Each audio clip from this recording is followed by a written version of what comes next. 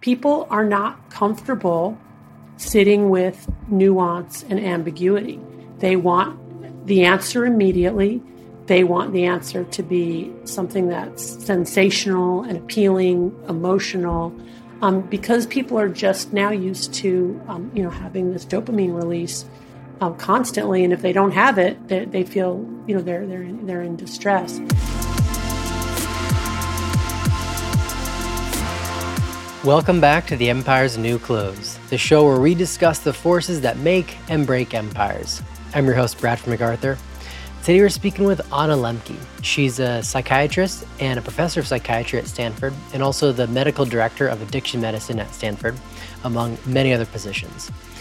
She's written a few books and spent a lot of time thinking about the dopamine and addiction cycle, and today we reach out to her to figure out, first off, what's going on in our brain when these processes take place, and also how might they apply to our politics and our division in our nation. I hope you enjoy. Anna, thanks for joining today. Really looking forward to speaking with you. Thank you for having me. I'm excited to be here. Yeah, looking forward to it. So you are a psychiatrist. You work at Stanford at the medical university, I believe? Yes, Stanford School of Medicine. That's right.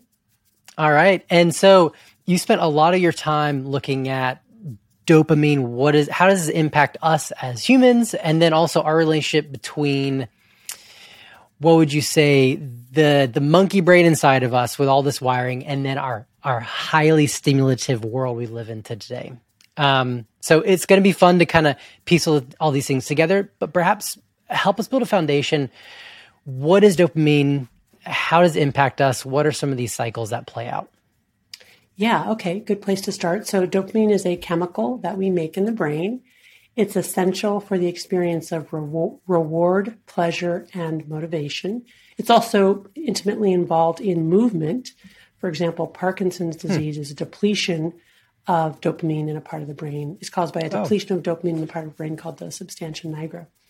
And it really makes sense that dopamine would be involved in movement and in reward, because typically we need to approach the thing that we want in order to get the reward that we desire. Yeah. And even very primitive, like, nematodes, worms, will secrete dopamine when they sense a food source in their environment, which I just think is really kind of cool. So anyway, it's an ancient process, really. It's Yes. not just for primates. That's right. Very, very ancient. This process of approaching pleasure and avoiding pain is really hardwired across organisms over millions of years of evolution. And a part of our brain called the reward pathway is highly conserved over millions of years of evolution. That means it hasn't changed very much, even though other parts of our brain have changed. And our reward pathway is really identical to the reward pathways of other species. So getting back to dopamine. So what does it do? So when we experience something pleasurable or rewarding or reinforcing, what happens is that there are these specialized neurons that release the chemical dopamine in a special part of our brain called the reward pathway. And dopamine functions as a neurotransmitter. So what is a neurotransmitter? A neurotransmitter are the chemicals that bridge the gap between neurons. So neurons are the workhorse cell of the brain. They're these long spindly cells, and they allow for the electrical circuits that create our thoughts, emotions, feelings, you name it. But there's a little gap between neurons, and that gap is called the synapse. And it allows for fine-tuned control of these electrical circuits. And neurotransmitters are the chemicals that are released from the presynaptic neuron, travel across that space called the synapse, and then bind to receptors on the postsynaptic neuron and allow fine-tuned control of that signal. And dopamine is one of those. So when we do something that's pleasurable or reinforcing, dopamine is released by these specialized neurons in a specialized part of our brain called the reward pathway. Things that are really reinforcing release a lot more dopamine and also release it faster. And that's the fundamental difference between things that are addictive. Like listening to this podcast. Right. Like listening to this podcast is recently releasing a lot of dopamine because it's super reinforcing. Yeah. So that's the fundamentals of dopamine. Okay, interesting. And then it sounds like in our world, just generalities, for every action, there's an opposite reaction. And so is there something that counteracts this, or like, are we just high on dopamine forever? Like, how does it wear off? Yeah. How does it work? Yeah. So it's really fascinating how our brains have evolved. But essentially, what we've discovered in the last 75 years or so in neuroscience is that the same parts of the brain that process pleasure also process pain. So those are overlapping areas. And pleasure and pain work like opposite sides of a balance. So if you imagine that in your brain, in your reward pathway part of the brain, there's a board on a center fulcrum, kind of like a teeter-totter in a kid's playground. And that is that's a way to think about how we process pleasure and pain. So, for example, when we experience something pleasurable, that balance tips one way, and when we experience something painful, the balance tips the other way. But one of the overarching rules governing this balance is that it wants to remain level. It doesn't want to be tipped for very long to the side of pleasure or pain. And our brains will work very hard to restore a level balance, or what neuroscientists call homeostasis. But here's the key thing to realize, because it has such a huge impact on how people become addicted, but also on our experience in the modern world. The way that the brain restores homeostasis after a deviation from neutrality, whether to the side of pleasure or pain, is first by tipping an equal and opposite amount to whatever the initial stimulus was. So let me give you an example. If I eat a piece of chocolate, I like chocolate, I get a release of dopamine in my brain's reward pathway, and my balance tilts to the side of pleasure. But no sooner has that happened than my brain will start to downregulate dopamine transmission, not just to baseline levels, but below baseline levels. That's called neuroadaptation. And you can imagine that as these little neuroadaptation gremlins hopping on the pain side of the balance to bring it level again. But the key is that the gremlins like it on the balance, so they don't hop off as soon as the balance is level. They stay on until it's tilted an equal and opposite amount to the side of pain. That's the come down, the hangover, the after effect, or in my case, that moment of wanting a second piece of chocolate. Now, if I wait long enough, the gremlins hop off and balance is restored. But what if I don't wait? What if I continue to eat more and more chocolate over days to weeks to months to years? The balance remembers, and I start to get more and more gremlins accumulating on the pain side of my balance. And the result is something called tolerance, where that initial response to the side of pleasure gets shorter and weaker. But here's something really interesting that people don't really realize, that after response to the side of pain gets stronger and longer. In other words, I accumulate so many gremlins on the pain side of the balance that they could fill this whole room, and they're camped out there. They're not getting off anytime soon. Even if I don't eat chocolate for a couple of days, they're not going to go away. So effectively what I've done is I've changed my hedonic or joy set point. I'm now semi-permanently tilted to the side of pain. That means that now I need to eat chocolate or whatever my drug of choice is, not to feel good, but just to level the balance and feel normal. I've narrowed my attention just on chocolate, and other things have become less enjoyable. And when I'm not eating chocolate, I'm walking around with a balance tilted to the side of pain, experiencing the universal symptoms of withdrawal from any addictive substance, which are anxiety, irritability, insomnia, depression, and intrusive thoughts of wanting to use, otherwise known as craving. So is it a stretch, or is it wrong to say that pleasure is pain, pain is pleasure? They're just different forms of each other? I would phrase it slightly differently. I would say that you can't have one without the other. So on the heels of pleasure is pain, and on the heels of pain is often pleasure. And those two things go together. Now, that is a kind of a gross oversimplification. It's possible to have pleasure and pain simultaneously, for example, when eating spicy foods. And there are other instances of that I'm sure people could imagine. But the real lesson here is that with any deviation from baseline levels, whether to the side of pleasure or the side of pain, the way that the brain will restore baseline is first to tilt an equal and opposite amount to the other side, so that there's a cost for every pleasure and there's a reward for every pain. Interesting. So kind of like you're saying, the flip side would be working out or something. It's maybe not fun in the moment, but then, or say running, you get that runner's high, as people talk about. Yes, I'm wondering, exactly. Are you familiar with, this is a little tangent, but I'm thinking of it, the different types of fun, type 1, type 2, and type 3 fun? So does this explain those types of fun then? Yeah, right. So, yes. And believe it or not, I had never heard this term until my niece came back from camp last summer, and she described portaging the canoe, from one lake to the other. And I said, gosh, that sounds just awful. She goes, oh no, it was type 2 fun. And I said, type 2 fun? What's that? She said, oh, that's fun that you don't feel in the moment, but you feel it afterwards. But by the way, I don't know what type 3 fun is. What's type 3 fun? Well, so type 1 is it's fun now. It's also fun later. Type 2 is, as you described, and type 3 is it's not fun now and it's not fun later. Oh, interesting. Well, yeah. See now, the problem with type 1... The problem with type 1 pain, though, it's fun now and it's fun later. I'm not sure that really exists. Oh, things that are interesting. Yeah, right. Because if you look at, the neuroscience, if we indulge in something that's really, really powerfully pleasurable in the moment, there's almost always a price to pay later. Mm-hmm. That certainly makes sense. So we kind of, I think, understand a little bit how the brain works now, and it sounds, as you were mentioning earlier, a bit archaic, but also very, very finely tuned and quite, I don't know, like, what would you say?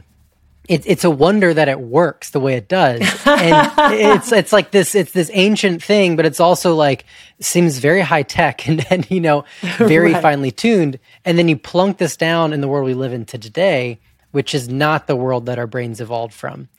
And so right. What are, like, I can only imagine we have a few compatibility issues. Yeah, that's right.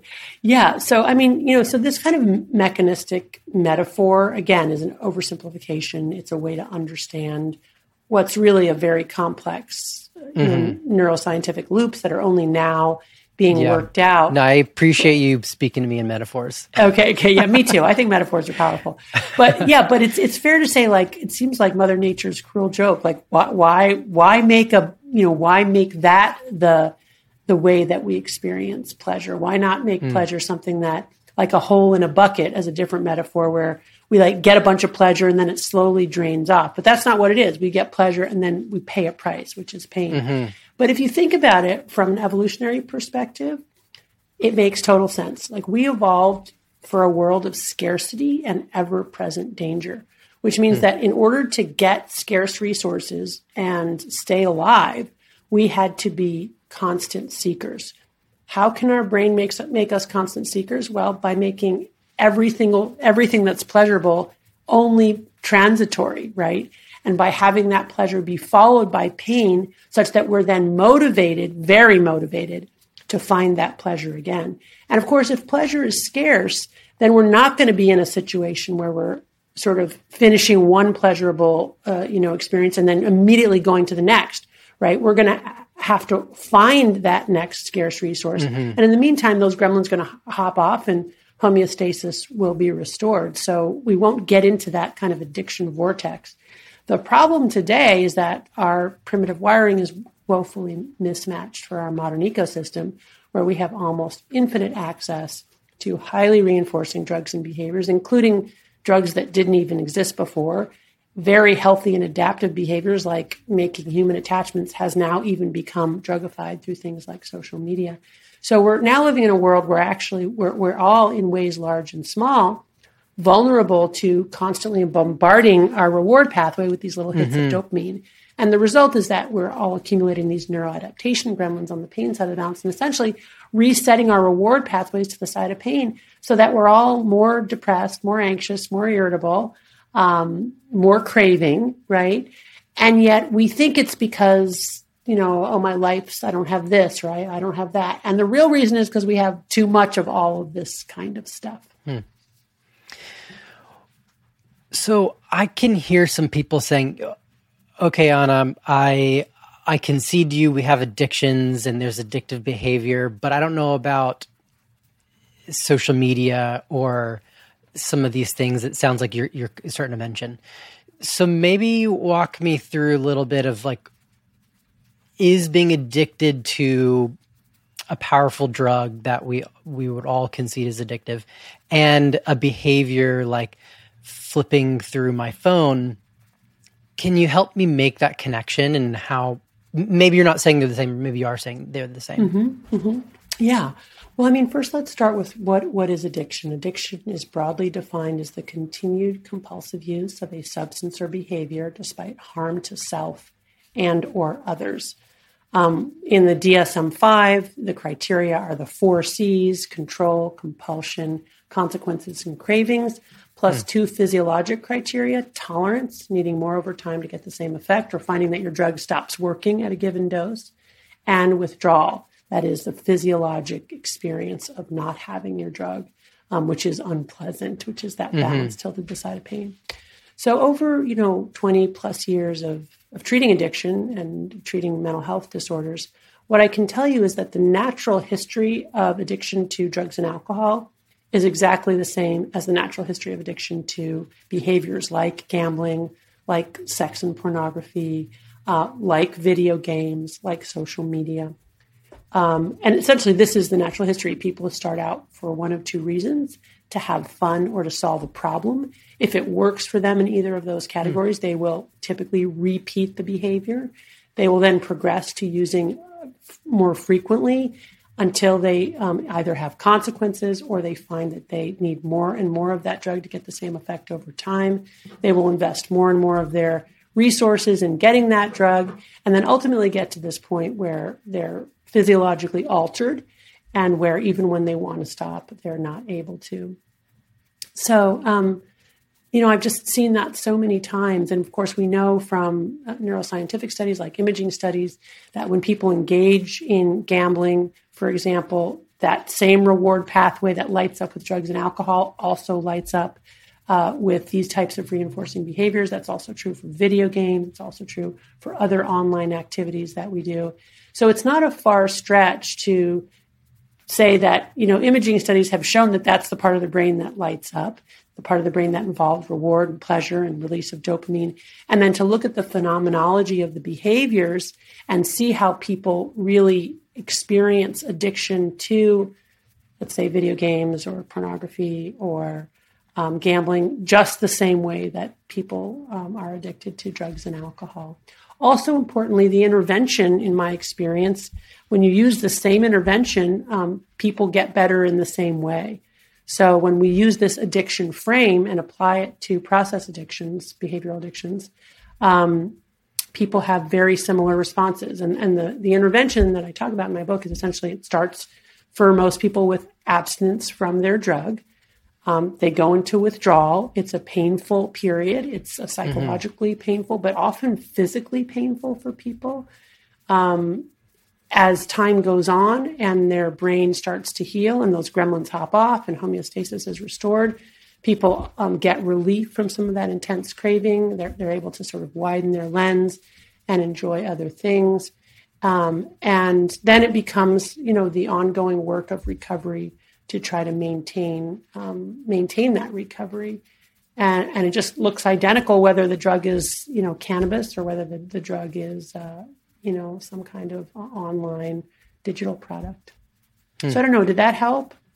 Yeah. And so I think that's very helpful. And I'd like to drill down a little more into just social media and get your opinion because you're practicing as well. So you're not only just studying this, but you're also having these patient experiences. And so I guess I'm just curious in your in your studies and also experience, is social media a form of addictive behavior you're seeing, or is it like I guess you could say a gateway addictive behavior leading to other behaviors that are actually more detrimental to someone's life? Yeah, so let's analogize again to drugs and alcohol. The vast majority of people who drink alcohol will not develop a severe addiction to alcohol, but about 10 to 15% will.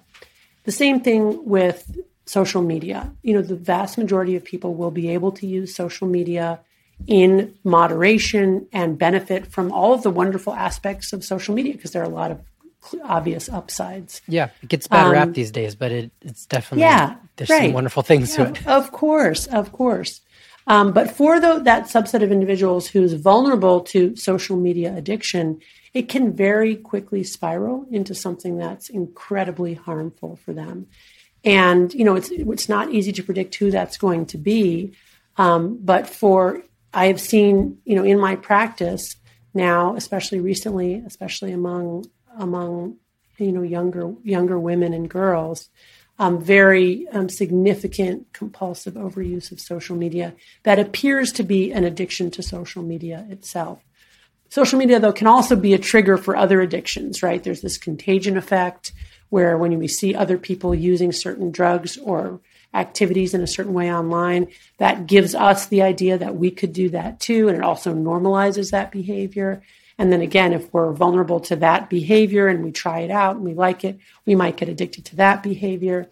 Social media is also a way to find traditional drugs, right? We can now, order drugs and alcohol online through social media connections and dark web connections that didn't make those drugs as accessible as before. So I think it's all of the above. Social media itself can be a drug for certain vulnerable individuals.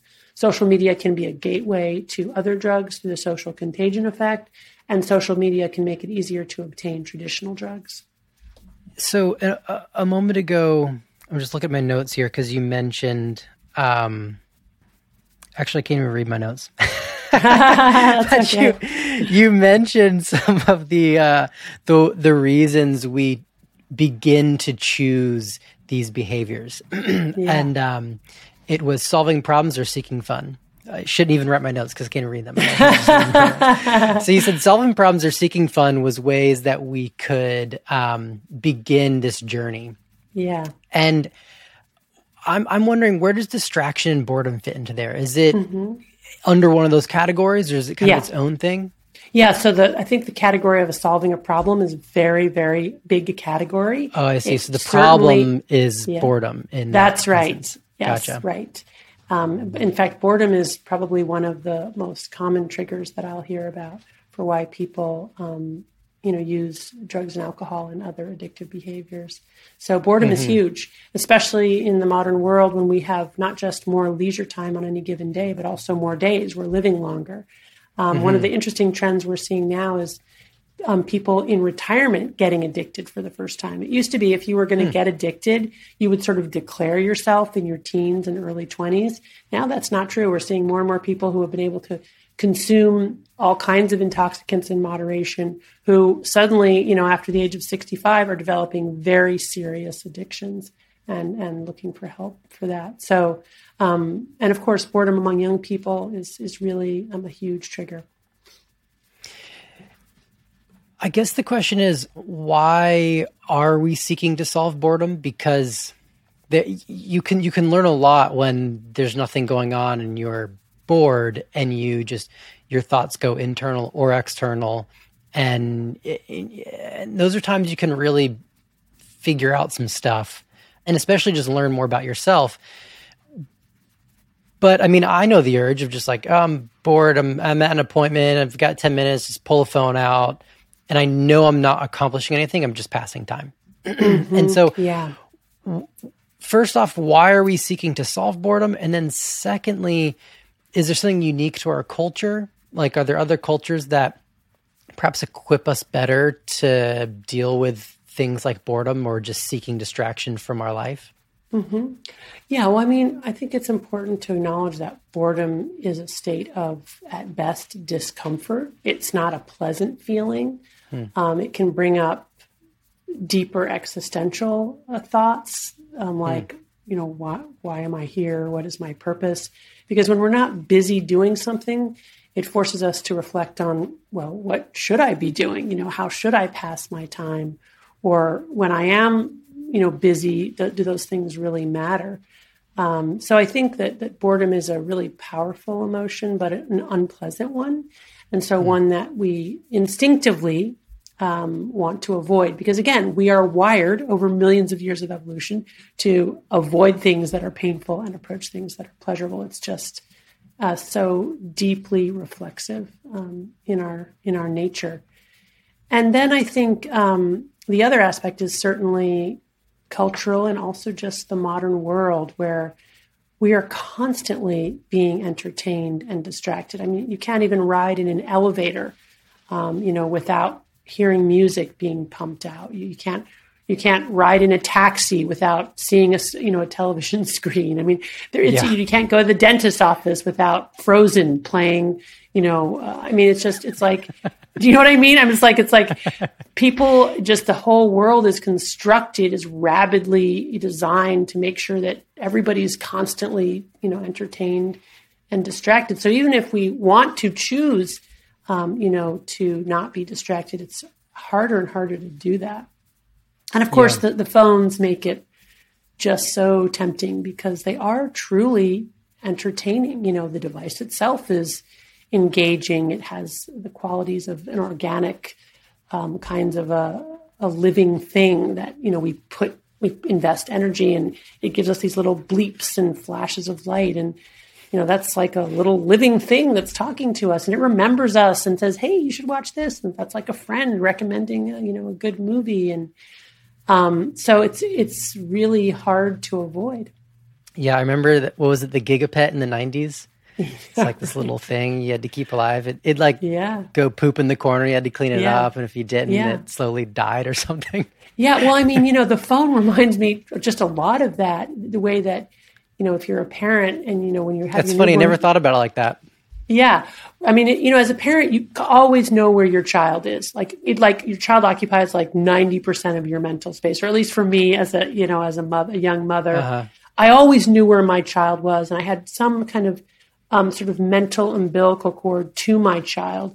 Now we have that with our phones. We always know where our phone is. We know if it's on or if it's off. We're always in this kind of semi-expectant state regarding the phone. Will it be reaching out to us, needing our attention? And gosh, to me, that's just a little scary. Yeah, most certainly. No, and I know that feeling for sure of I hope that email shows up today that I was hoping that opens up that new project or whatever. You're just always at the mercy of this thing. And it's funny because it doesn't even have to take a positive form. Because for me, a lot of times it's I need to check my email to put out fires. I need to stay on top of all of the problems that are going to arise and make sure I'm right there, to quench, the match, so that it doesn't turn into a conflagration. But of course, that's that's also, unless I'm on call, which I'm not usually on call, it's sort of a distorted perception. Yeah. I'm certainly slowly getting better at just if I turn my phone on Do Not Disturb, flip it upside down, I can get a whole lot more done. Yeah. And what's really amazing? If you just turn it all the way off, it's amazing what that does. Because when it's all the way off, not only can you not send, but you can't really receive. And somehow knowing that you can't receive, I think helps quiet those constant sort of preoccupations with, what's happening in my phone. Mm-hmm. It's interesting when you mentioned boredom a moment ago, it sounds an awful lot like how you were phrasing working out and these types of things that are not necessarily fun in the moment, but then we're rewarded later with these pleasure receptors. Mm-hmm. Because when you have a moment that is, what would you phrase it as? Uncomfortable, painful, makes you uneasy, restless. Yeah, but yet it opens up to the ability to think about questions that are often scary of does life have meaning? What's my purpose? Right. because we're often trying to figure out what's my passion, what's the thing I want to do, but we're not questioning whether it has meaning. Right. We might just assume it does, but we don't try to figure out what's the foundation for that meaning. Because if we just came from evolutionary biology, well, that tells us there's no meaning, but we feel like there is. And so there's anyways, it certainly feels like one of those working out things where like there could be value of just sitting in that boredom for a moment and letting some of those scary thoughts show up. Yeah, I think the other, we all want to have a sense of meaning in life and purpose. But what can happen with the constant state of reactivity through our digital devices is that we don't give ourselves enough time to reflect on what's meaningful for us. We let that be defined by so many other people. And I think we can really go astray when we do that, and this constant fear of missing out. People talk about FOMO as if like the internet invented FOMO. There was FOMO before the internet. I mean, I remember growing up long before these devices, were sort of, everybody had them, and having a lot of feelings like, am I missing out? What are those people doing over there? What should I be doing? Why don't I know what I should be doing? Everybody else seems to have it together. I mean, these are just like, that's the human condition, right?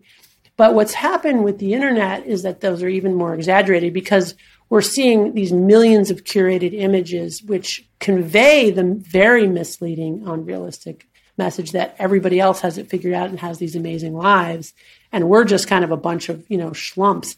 And I can tell you, no matter how successful you are, you can go on the internet and feel bad about yourself, like in 3 seconds, right? So take long. Right. So there's something about the medium itself, which takes what is, I think, kind of a universal angst about meaning and purpose and what should I be doing, and then just like turns the volume up to 11. Yeah, I just have this kind of general theory, and I'm very happy to be wrong with this, that technology in its most broad strokes is an accelerant it can be an accelerant on human behavior and human nature. And so whatever's inside of us, it can just add a little more fuel to that fire in a good way or a bad way. Yeah. I really like that. That's a nice idea. That's cool. I think COVID's also done that. Like people talk about, what's happened during COVID. I think COVID has just accelerated trends that were already happening and just, fast tracked them.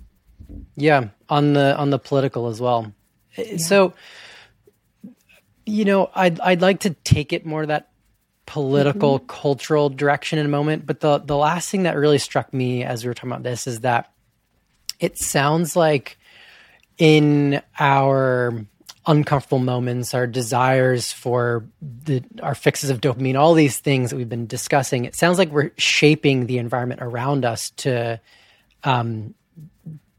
give us that. And yet that surrounding eventually shapes us. So it's like this very reflective thing of we are shaping our surroundings in turn shape us. Yes, that's really, and I probably heard this term, the Anthropocene. I'm sure you've heard that. Have you heard that?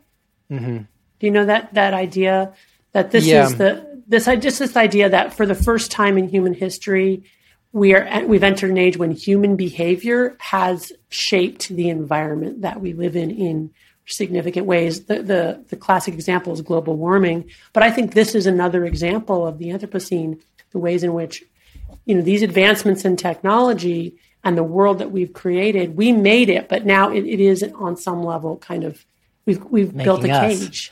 Yeah, we built a cage essentially, which is so paradoxical. Yeah, because we, especially in Western culture, we crave freedom the way we've defined it, which I would classify as a lack of all restrictions. Whereas I think traditionally freedom is defined as finding the right restrictions. Right. Because as an example, like a fish, it needs the restriction of water to fully flourish as the fish it is.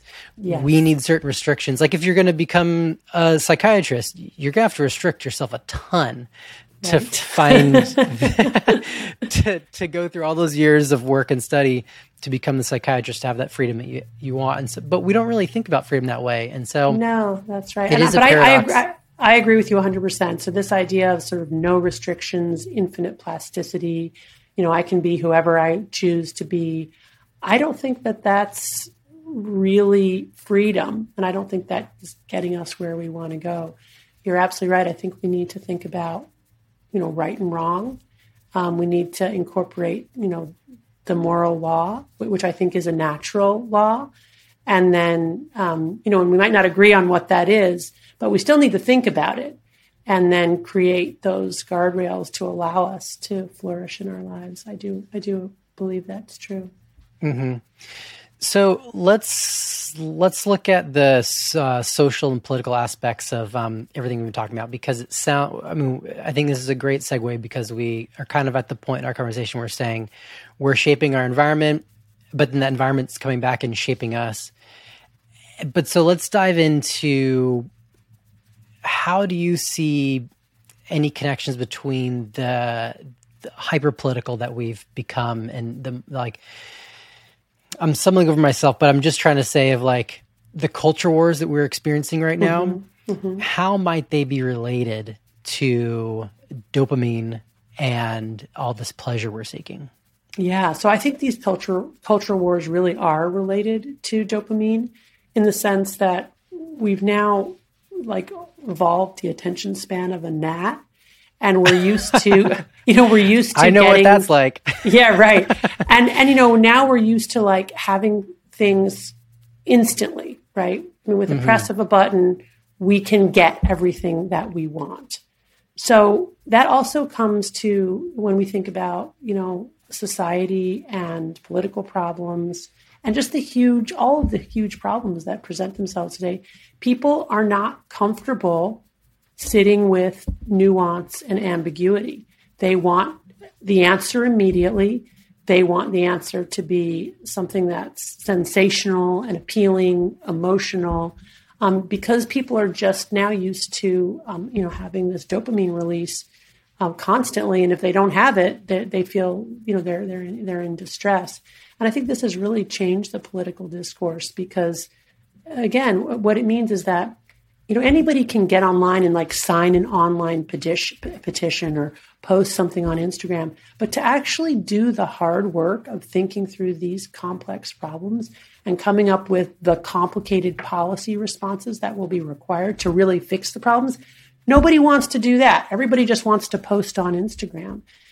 So that's really concerning. The other thing too is that, we're also wired to connect with other humans. The way that our brains get us to do that is to, in fact, release dopamine when we make those human connections. How are those human connections made? Well, when people like us, when they compliment us, when they regard us highly, but also when they experience the same emotion that we're experiencing at the same time. And that can contribute to this kind of herd mentality, which can be very protective for, the group or the tribe, but which is really pernicious on social media when people get caught up in this kind of feeding frenzy around a particular statement or image or idea. And so it's like people are caught up in that, without being able to press kind of the pause button and say, well, wait a minute, what are we really talking about here? So it sounds like you're saying, I'm just going to say it back to you to help process what I'm hearing. It sounds like you're saying we've designed, or we live in a world where we need instant gratification. And so therefore my experience on the political spectrum, my solutions I'm going to find, or solutions I'm going to be more attracted to, are the hyper simple. And so a very quick meme is going to be something that is going to attract me much more as an actual solution, as opposed to the complex, the nuance, and the challenging to kind of sort through, the gray. Is that kind of what you're saying? Yeah. I mean, I think most people would agree that the truest path is usually somewhere in the middle. Yeah. But that's not something that releases a whole lot of dopamine. What releases dopamine is we're going to solve, this problem by doing these 3 things, and then you add to that a whole bunch of other people who are excited about that. And then you've got the social media, human connection piece of it, plus the appeal of this super simple idea. And then you've got those rolling through a 24/7, media cycle. I mean, people really are addicted to that. I've had people like, I'm addicted to the news. I'm seriously addicted to the news. I can't not watch the news, and yet I don't want to watch the news. So, yeah. I do think that that's a big part of it. Yeah, and the thing that is curious to me is it seems like we're more attracted to burning than building right now when it comes to institutions and or just political ideas. And I'm still trying to figure out where that's coming from. It seems like a very populist kind of thing, but I don't know.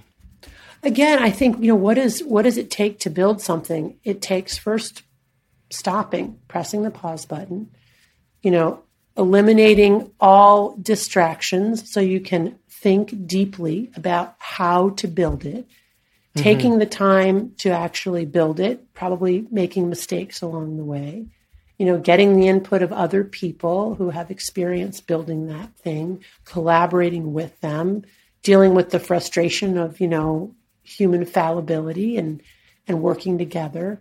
That's a very nuanced, slow process to really build something. We don't build things by we don't build things through emojis, right? That's not how we do it. But wrecking something, you can wreck something in a heartbeat. Yeah. And then there's a big bonfire, and that's cool, and exciting. Exactly. So what are some ways forward from our position here? How, because it sounds a bit hopeless. It can easily sound hopeless. I'll say that. But I think there's great hope out there. And so I'm just wondering, how do you see us navigating this forward on, let's say, a realistic level? And then also, what would be the hope, whether it's realistic or not? What gives you hope today? Yeah, I agree. We need to have hope, and we can have hope. You and I wouldn't be having this conversation if we weren't hopeful that we could figure this out.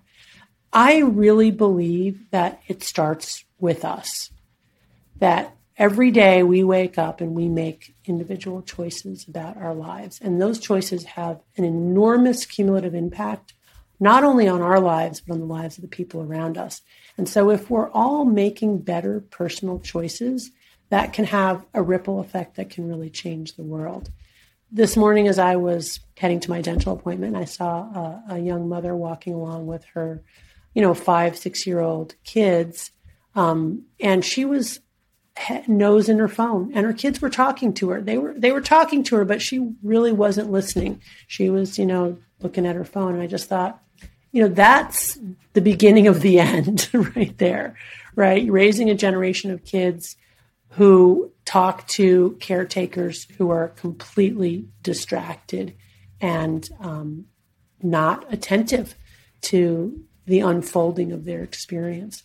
So what can we do? We can have a conscience about these choices and be really thoughtful about them.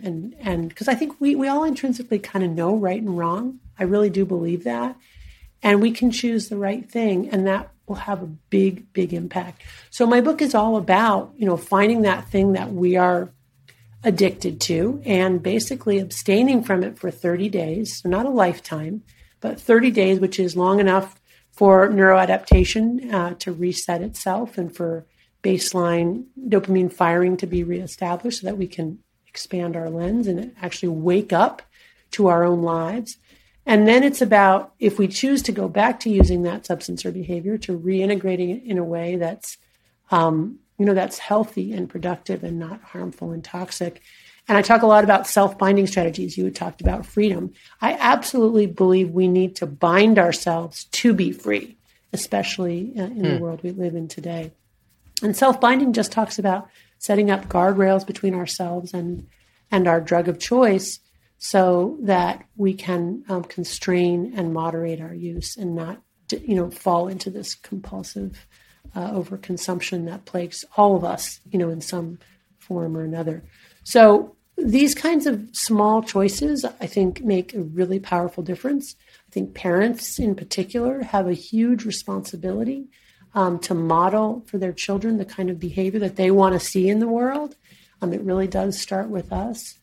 And then, I think it spirals out to other entities. I think schools have a role to play here with our relationship with these digital devices and making sure that we have tech-free spaces in schools and that we don't make every single assignment involve a screen and don't make people dependent on, Google to tell them the answer. You know what I mean? Make sure that there's also other types of learning and room for other types of learners. And then I do think the corporations and the government, they have a responsibility too. But if we sit around and wait for them to fix the problem for us, trust me, we're not going to make any progress. It has to really be a groundswell where we say, wow, how do we really want to live, in this really incredible world that we've created, but that we're largely taking for granted. Mm-hmm. Yeah, I like all that. And I especially like what you're mentioning about looking more into who I am and what I'm doing, because of course, I'm super guilty of this too. We're very interested in changing the other person right now. Yeah. We're very clear on who's messing up this nation and what they need to do to change that. Mm-hmm. But I think if we just, toned that down, because we can't change anybody but ourselves. That's right. I think we're fooling ourselves if we believe otherwise. Yeah. So just like looking internal a little more of like, okay, what are some things that I can do? Right. Maybe you're perfect. I don't know. I'm not. Oh no. And that's step number one, really realizing how imperfect we all are. Yeah, exactly. And so just, I like that. Like seeing what's something that we do that, and maybe it's, I don't know, do we all have a little something that we could do less of? Sure. I mean, addiction is a heavy word to say we all have an addiction, but like... we all have something some kind of compulsive overconsumption problem, something that once we start, we have difficulty stopping, that we wished we used less of or differently in the course of our day. We all have something like that now. It's hard to imagine. I mean, there may be a very small percentage of people living in, maybe rarefied environments who aren't struggling with that. But the average modern person is really struggling with that. And in my book, I talk about my own compulsive romance reading addiction that evolved, without my being fully aware of it, and progressed over time to frank erotica and, my kind of then suddenly waking up and going, wow, I think I've got a problem here. But, it took me a while to figure it out. Yeah. Well, that's what I'm going to take away from this conversation. I'm going to find mine, and I'm sure it sounds easy now. Oh yeah, in 30 days, I'll just not do that. But a couple hours after this, I'll spend some time thinking. I'll be like, 6 days is probably good. Yeah, right. Yeah, and it's really important. I do think it's important to get to 30 days because just in my experience, on average, that's how long it takes to reset these reward pathways. And if you stop earlier than that, you're only getting the downside. You'll only experience a withdrawal. You're not getting to that place where you kind of come out and experience, the kind of the freedom of that maladaptive attachment. Okay. Well, if folks want to, you've mentioned your book. If folks, and I know you write some as well, articles and stuff that are available online. If folks want to find more of your work, where can they do that? Well, so for the book, dopaminenation.com is a website. It's also under analemke.com, and it has lots of different references and lists of, things I've done. If people are interested, go to that. Okay. Fabulous. We'll send them that way. Sounds great. Good. Well, thank you so much for taking the time to have this conversation. It's been super fun. Oh, good. Yeah, it wasn't what I expected, but it was really nice. I don't know quite what I expected, but something different, I think. Yeah. Okay. Well, that's good because you don't want the same thing all the time. That's right. Exactly right. Nice to meet you. Thanks so much. Thank you for watching to the very end. If you like our content, make sure to like, subscribe, rate, and review. It is the best way to help us reach the most people possible, and that way we can keep producing content every week. Make sure to drop a comment below of who you'd like us to interview next, and we look forward to seeing you next week.